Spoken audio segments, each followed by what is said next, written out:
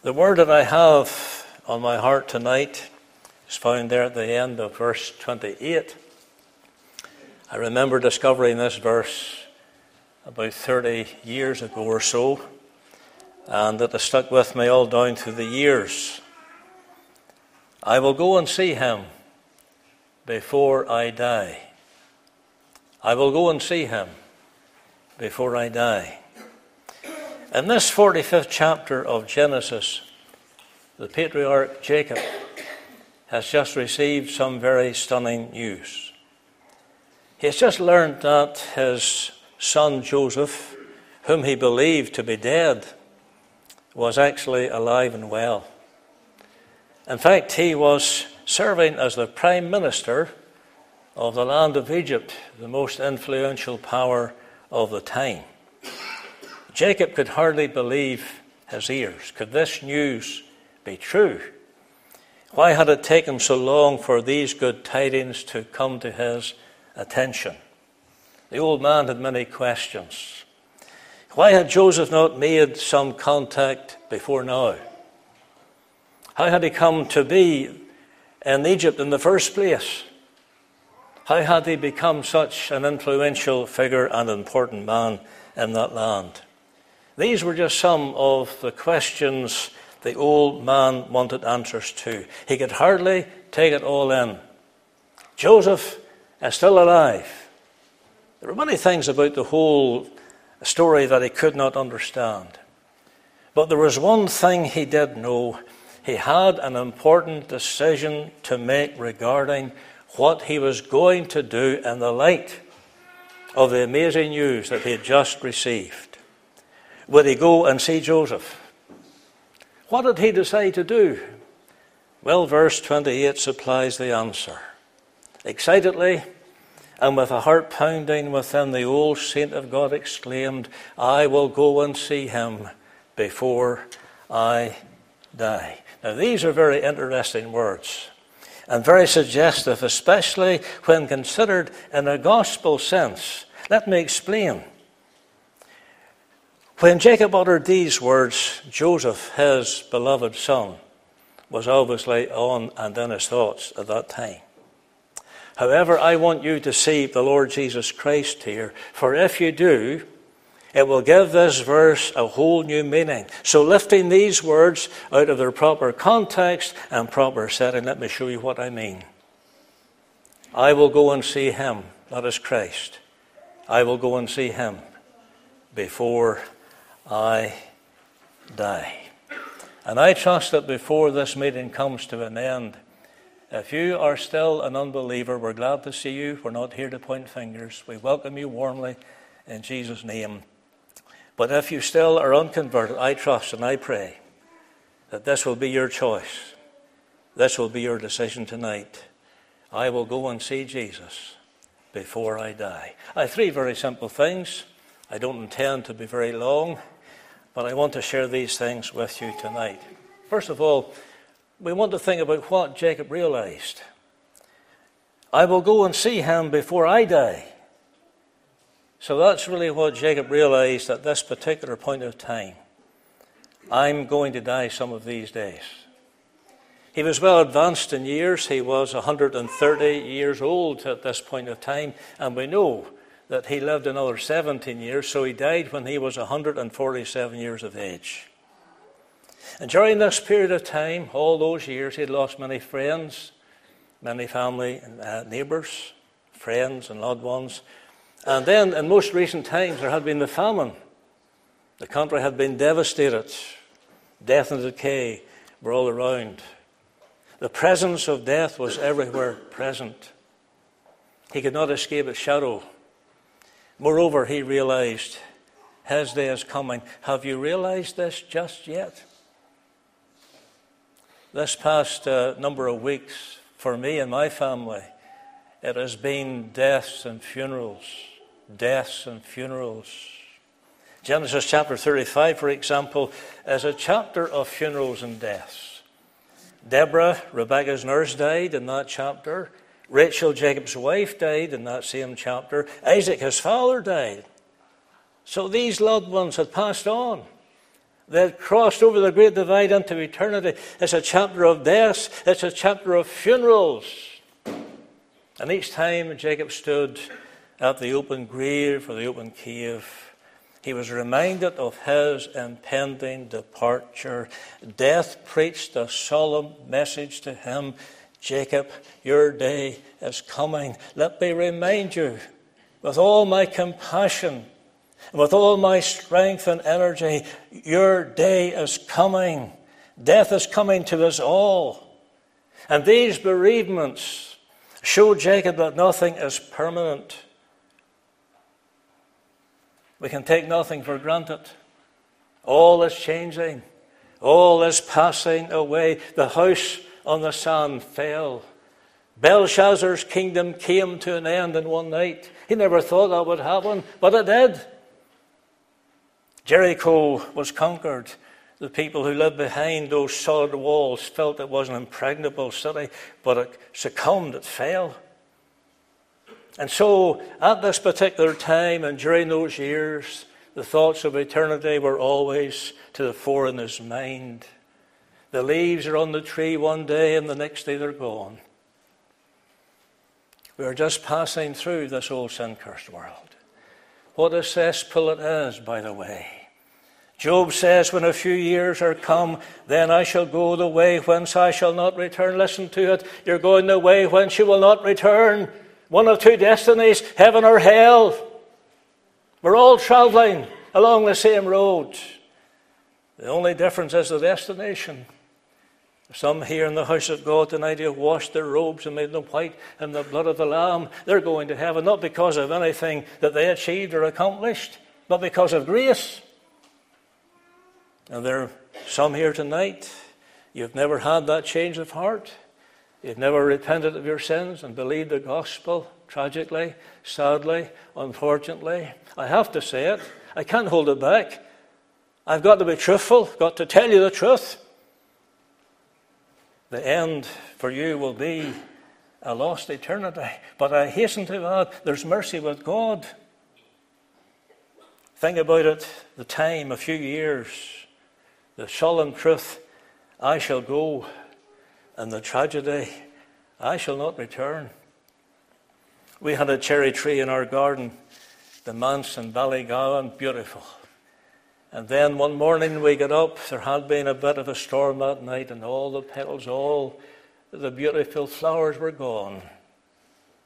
Life is swift and life is short. Even if we live to a grand old age, a ripe old age, it is soon cut off, and then we fly away. The Bible does say, and you've heard this many a time before, that life is like a vapour that appeareth for a little time and then vanisheth away. You probably boiled the kettle in your home. The ladies have made the dinner, the potatoes and so on. You see the steam? It's there for a little time, then it's gone, disappears, just like life. Thus, our time on earth is precious. For our souls, it is a valid decision.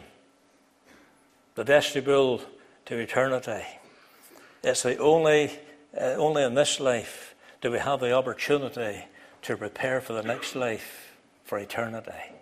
Someone described eternity as being like God winding up a giant clock and setting the pendulum in motion as it swings from side to side. Its solemn ticking seems to say, forever and ever, forever and ever. Think about that. Eternity is forever and ever. A long time, no ending. Forever and ever. If you die unconverted, you'll remain unconverted forever and ever. If you refuse to seek the Lord and go to hell, it will be forever and ever. No way back, no return, no escape, no second chance, no golden opportunity. Believe it tonight. Take heed to the message. This is God's word we have before us. It will be one of two places. Heaven or hell. Now, Jacob lost something very precious when death came and visited his family. This happens to us all.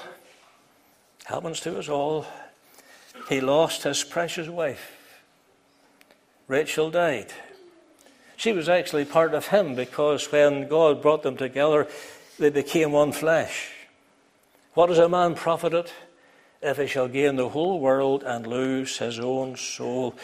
The soul of man is the most precious part of man.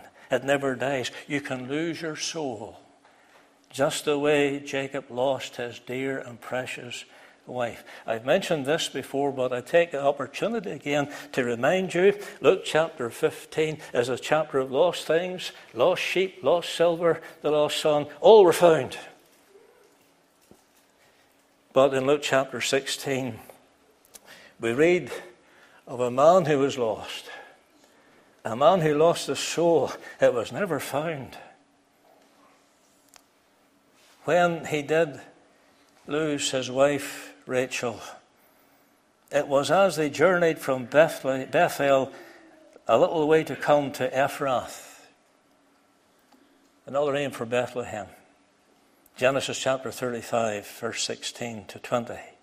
Rachel was expecting her second child. Her condition was well advanced. The travel was rough, jostled and jolted on the carriage or the camel. She almost reached the place of safety where the child probably could have been delivered successfully, but she died on the way. Tragedy struck before she could get to her destination. She died in childbirth, but before she died, she gave her boy the name Benoni, meaning son of my sorrow. Jacob didn't like that name. He didn't like to be reminded of what happened on that lonely road. And Jacob changed the name to Benjamin, meaning son of my right hand. The point I wish to make is this. She died outside Bethlehem, the house of bread, which points us to Jesus Christ. Do you see that? It's a wonderful type and picture, an illustration, but it teaches spiritual truth. You can leave it too late. You may be full of good intentions and hope to do this and hope to do that and become a Christian before you die. But you don't know when you're going to die. The way home in the car tonight could be your last journey. Things like this do happen. Even being seated where you are now, it's happened before. It can happen again. You could lose your soul here tonight. Die and go from church to hell, lost forever. But I always have to say there's mercy with God. Many years ago in Kells village, we organised a gospel campaign. This has gone back 50 years ago. The Reverend McCrae was the evangelist invited along to preach, and he preached with power. I went out around the doors, visited the doors, and met a man, and I talked to his wife about the things of God. She was responsive, and he sort of argued a wee bit. I didn't like to argue too much with him. I said, I'll call before the mission comes to an end, and I'll invite you again. He said, that's okay. I remembered the promise I made, came to the last night or two, and I went to the door, knocked on the door. I says, you remember me? Yes, I do. Well, are you going to come to the meeting? No, I'm not. I'm not going to come. Mission passed. I met one of the men from that area. I think it was the following Tuesday, maybe following Thursday. And he said to me, you remember the man you talked to in the door? He said he was buried on Tuesday. Missed a golden opportunity. But I told him the truth. I preached Christ unto him. So here we have this first thought. What Jacob realized, I will go and see him before I die. I'm going to die. Then, in the second place, what Jacob regretted. He said, I will go and see him. Jacob had one great regret in life, that he had not been reconciled to Joseph, the long-lost son. Do you get the gospel picture here? Are you seeing it? Joseph is a type of Christ, beloved of the Father, betrayed by his friends, bought by his foes, brought forth by his friend. Death is approaching, and you are still not reconciled to God's beloved Son, the one who went to the cross of Calvary, not for sins he committed, because he loved the world of sinners. He loved the people the Father had given to him in eternity. He didn't deserve this, but he went in spite of that, because he loved his people unto the cruelties of the cross, and he submitted himself to the cruelties and the agonies of the cross. The whip, the spitting, the buffeting, the nails piercing his hand and feet, and the sword piercing his side, wearing the crown of thorns for sins of his people. The message of the Bible is, be ye reconciled to God through the death of his Son, through the work he accomplished in purchasing salvation for ill-deserving, hell-deserving sinners, that they might be reconciled to God and guaranteed a place in heaven forever. Hallelujah! There's a place called heaven, and I trust that you'll press it into the kingdom tonight, and you'll flee from that place called hell. For one day all the ungodly and all the filth and all the immorality will be cast into that fearful place of eternal darkness. What a place hell will be. Every filthy creature there. In that place of eternal doom. Jacob had been deceived for years to the truth about his son. He thought Joseph was dead, while in reality he was alive. And the God of this world hath blinded the minds of those who believe not. The devil's a deceiver. He doesn't want you to believe the gospel that Christ died for sinners, that he was buried and raised again the third day from the dead, that he ascended to God's right hand and he's coming again. And there's power to liberate, there's power to save and set sinners free. He doesn't want you to get this message. The people the world over hate this little black book we have in my hand tonight. Every cult and every filthy thing hates the black book that's on this desk, the word of the living God, because it tells the way of salvation. It condemns man because of man's sin, but it points to the grace and mercy of God in Jesus Christ. This man receiveth sinners. This man. It's in a man, not a creed, a denomination. It's in a person called Christ. Jacob, therefore, was convinced that he would never see Joseph. He had no hope of ever seeing Joseph. He had died, and that was the end of the story. But it was not true. All the time due to Joseph's typical death, remember, he was cast down into the pit. Then he was raised out of the pit. There's Christ going down into the place of death. Christ has been raised from the dead. And then Joseph was exalted to the place on the throne down there in the land of Egypt as the prime minister, if you like. He had been exalted to a place of preeminence and power to give life to needy men and women who were perishing because of the famine.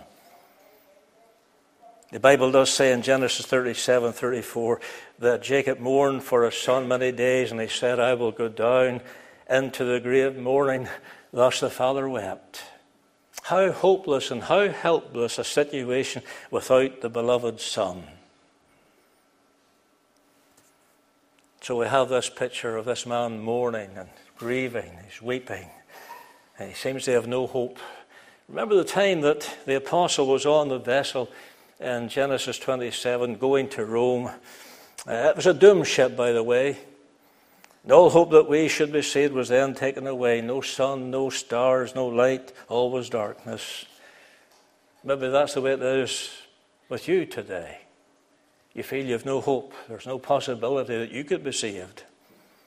Don't let the devil fool you any longer. Believe the gospel. There's liberty in Christ, you know.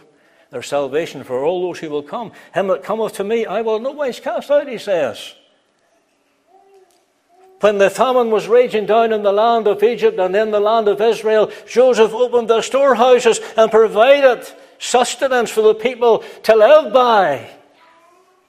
And Christ hath provided a great salvation. He's opened the storehouses of heaven, and he invites men and women to come and taste and see that God is good and God is merciful.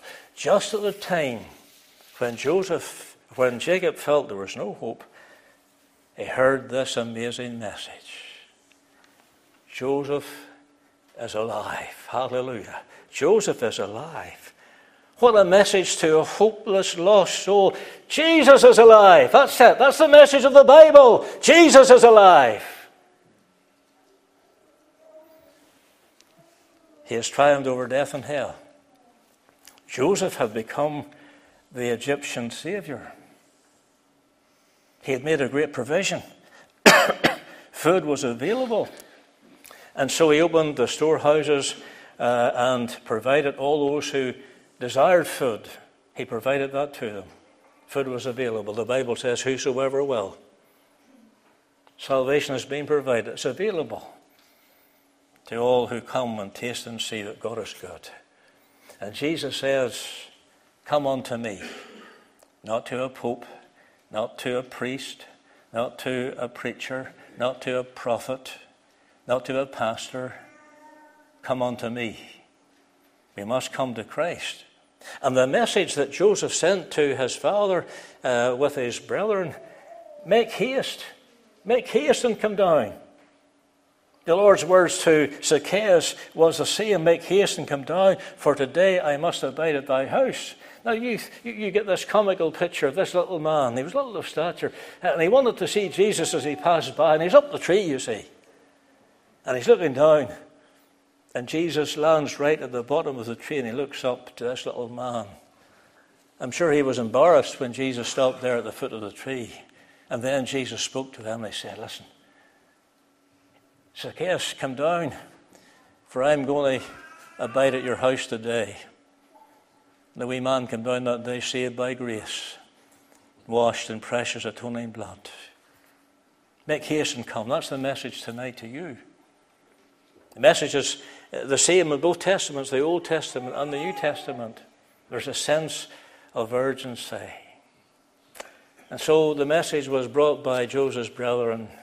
Tell my father. It's a personal message. Tell my father. Maybe you're a child of God tonight and your father's unconverted. Tell your father about Jesus. Tell your mother about Jesus. Tell your mother about the mercy and the grace of God in Jesus Christ. Pray that God will be pleased to take the message and bring them to a saving knowledge of Jesus Christ. Now the point is this. Jacob had sent his sons down to Egypt before for food, but he had never gone himself. And now the invitation was to the father, I want you to come down. Tell my father to come.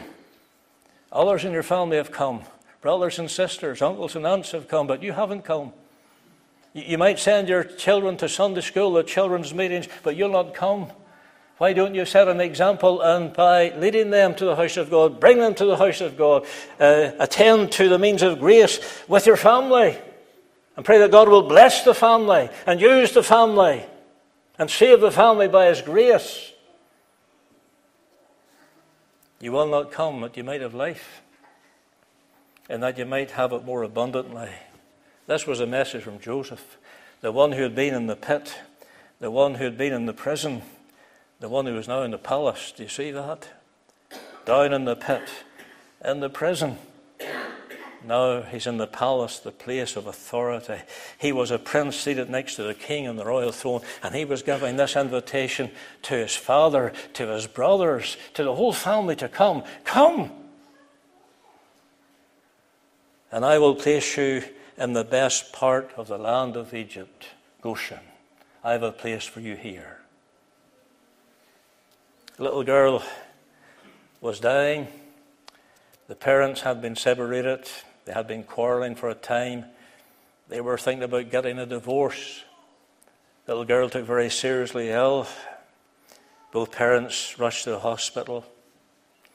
It was a very sad sight to behold. The little girl wanted the mother and father to be reconciled. And as she was dying, she reached out and she took her mother's hand. With the other hand, she took the father's hand and brought it to her tummy. Put the hands on top of each other, indicating that she wanted them to be reconciled. That was her dying wish. And the Lord Jesus Christ went to the cross. He died an atoning death to prove his love for sinners. It's his will that you be reconciled to God through his death, through his sacrifice, through the salvation he purchased by dying on the tree of Calvary to atone for your sins, to forgive you your sins, to make you a new creature in Christ, to take you to heaven and home and to glory. So here, Jacob at first was afraid. He was afraid to leave. He had all this stuff to leave behind. And he was reluctant to move. And the message was, leave everything you have. What do you have? There's just misery in the land. There's a famine. What good are these things to you? Just leave these things behind and come down and see me. You know what convinced him? When he saw the wagons that Joseph sent to convey him down to the land of Egypt. Oh, he wasn't taking the opinion or the word of the sons, who he knew fine well their trait and their character. He wasn't just taking everything seriously. But then when they looked out and they saw the chariots, the provision that Joseph had made, what did they say? He said, it is enough. I'm convinced because of the provision that Joseph had made. And the Lord Jesus Christ went to the cruel cross of Calvary, and he cried on the cross, it is finished. It is complete. The provision has been made. May you look to Christ tonight. Look to the finished work. Look to the cross of Calvary. Believe in the Lord Jesus Christ, and thou shalt be saved. You've got to look to the finished work. It's an amazing work, an astonishing work, available work. He did it all. All to him I owe. Sin had left a crimson stain. He washed it white as snow. My sins are gone. They're under the blood. Hallelujah. They'll never be reckoned against me again. And you can have that experience. Oh, you're sitting today in church and you feel guilty. Your past is weighing you down. Oh, you might think, how can I ever become a Christian? What can I do with the world and my worldly friends? And the message is, leave them all behind. Come and taste and see that God is good, and start living as you've never lived before. He'll make all things new. He'll give you new friends. He'll change that heart. He'll break the power of the booze. He'll break the power of the tobacco. He'll break the power of the gambling, of the drugs, whatever it may be. He has power to set you free and liberate your soul and give you the life and the joy that you need. What? Jacob realized, I'm going to die. What he regretted, he had not been reconciled to the long-lost son. And then what he said, what he resolved, I will go and see him before I die. I will go and see him before I die. Just like the prodigal. The prodigal said, I will arise and go. Jacob must go and see before his death. At first he didn't believe. I mentioned this already. But when he saw the provisions, he saw the wagons. That was enough. It is enough. It is enough that Jesus died, and that he died for sinners. Didn't think any more about it. He took action. He set out on the journey of a lifetime. Think of the excitement. Think of the great expectation. Joseph, the beloved son, at the end of the journey, gladly he left the old land and the old life for the new land and the new life. Better late than never, as the saying is. It says he regarded not the stuff. He left it behind. Everything that he needed was provided for by Joseph. Some say, but look, what I have to give up. Well, what had he to give up? The barren, worthless land plagued with famine. What had he to give up? For all the wealth, of Goshen, for that place especially prepared of God for the family, to preserve the nation. Everything that they needed was there. And Joseph, next to the king and the throne, was there to intercede on their behalf. And then he takes the journey. Oh, you can see them coming around 70. There's Joseph coming out in his chariot with all the dignitaries. Then an old man gets a sight of the one he recognized to be his son. Joseph climbs down from the chariot, runs to the old man. Oh, can you imagine the scene? The old man's broken. He's weeping. He's overjoyed. He can hardly take it in. There he is, Joseph, in all of his glory. The beloved son, at last, Joseph.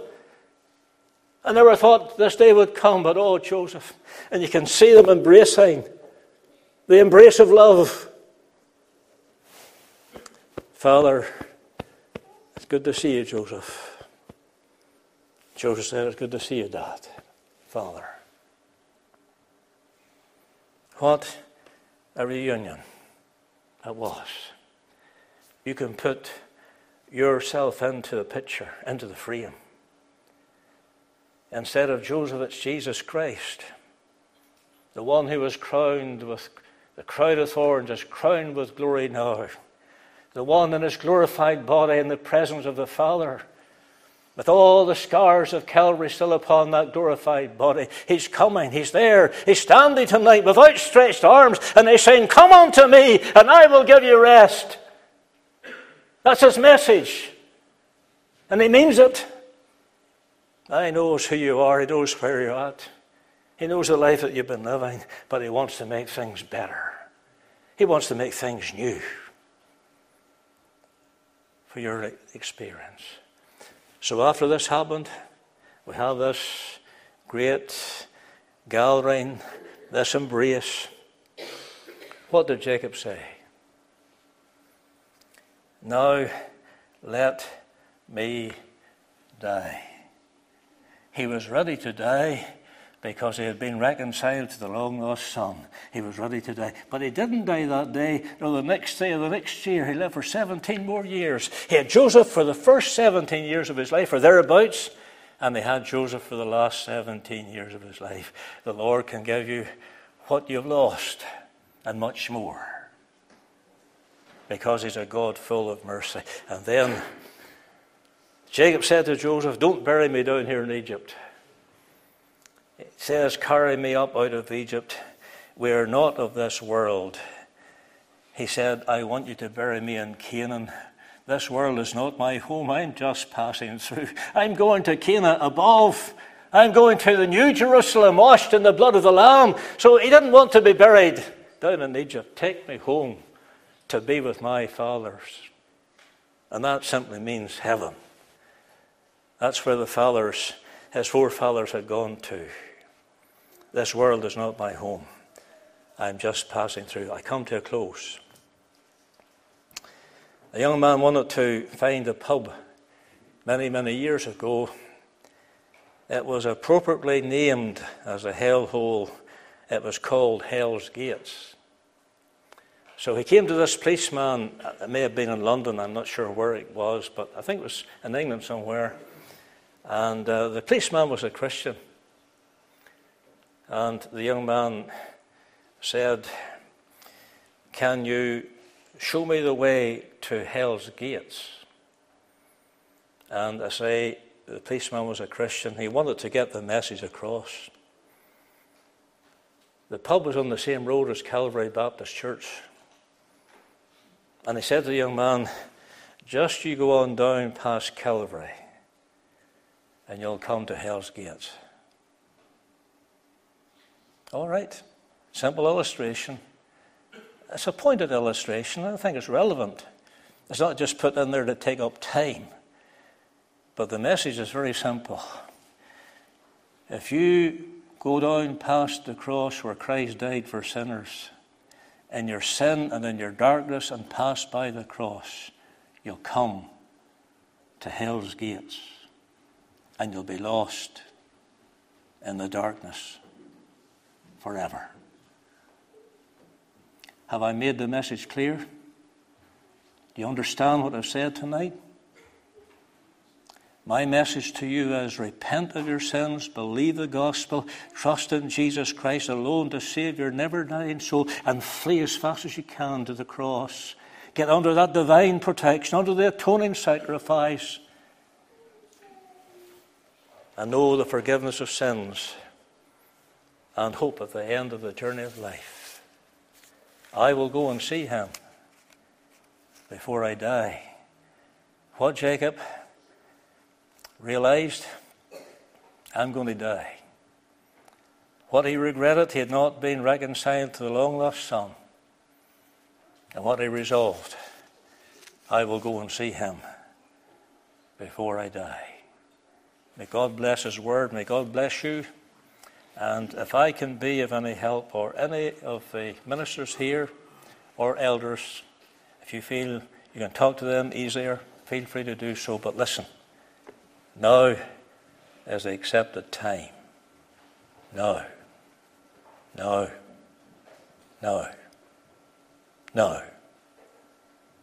Right now.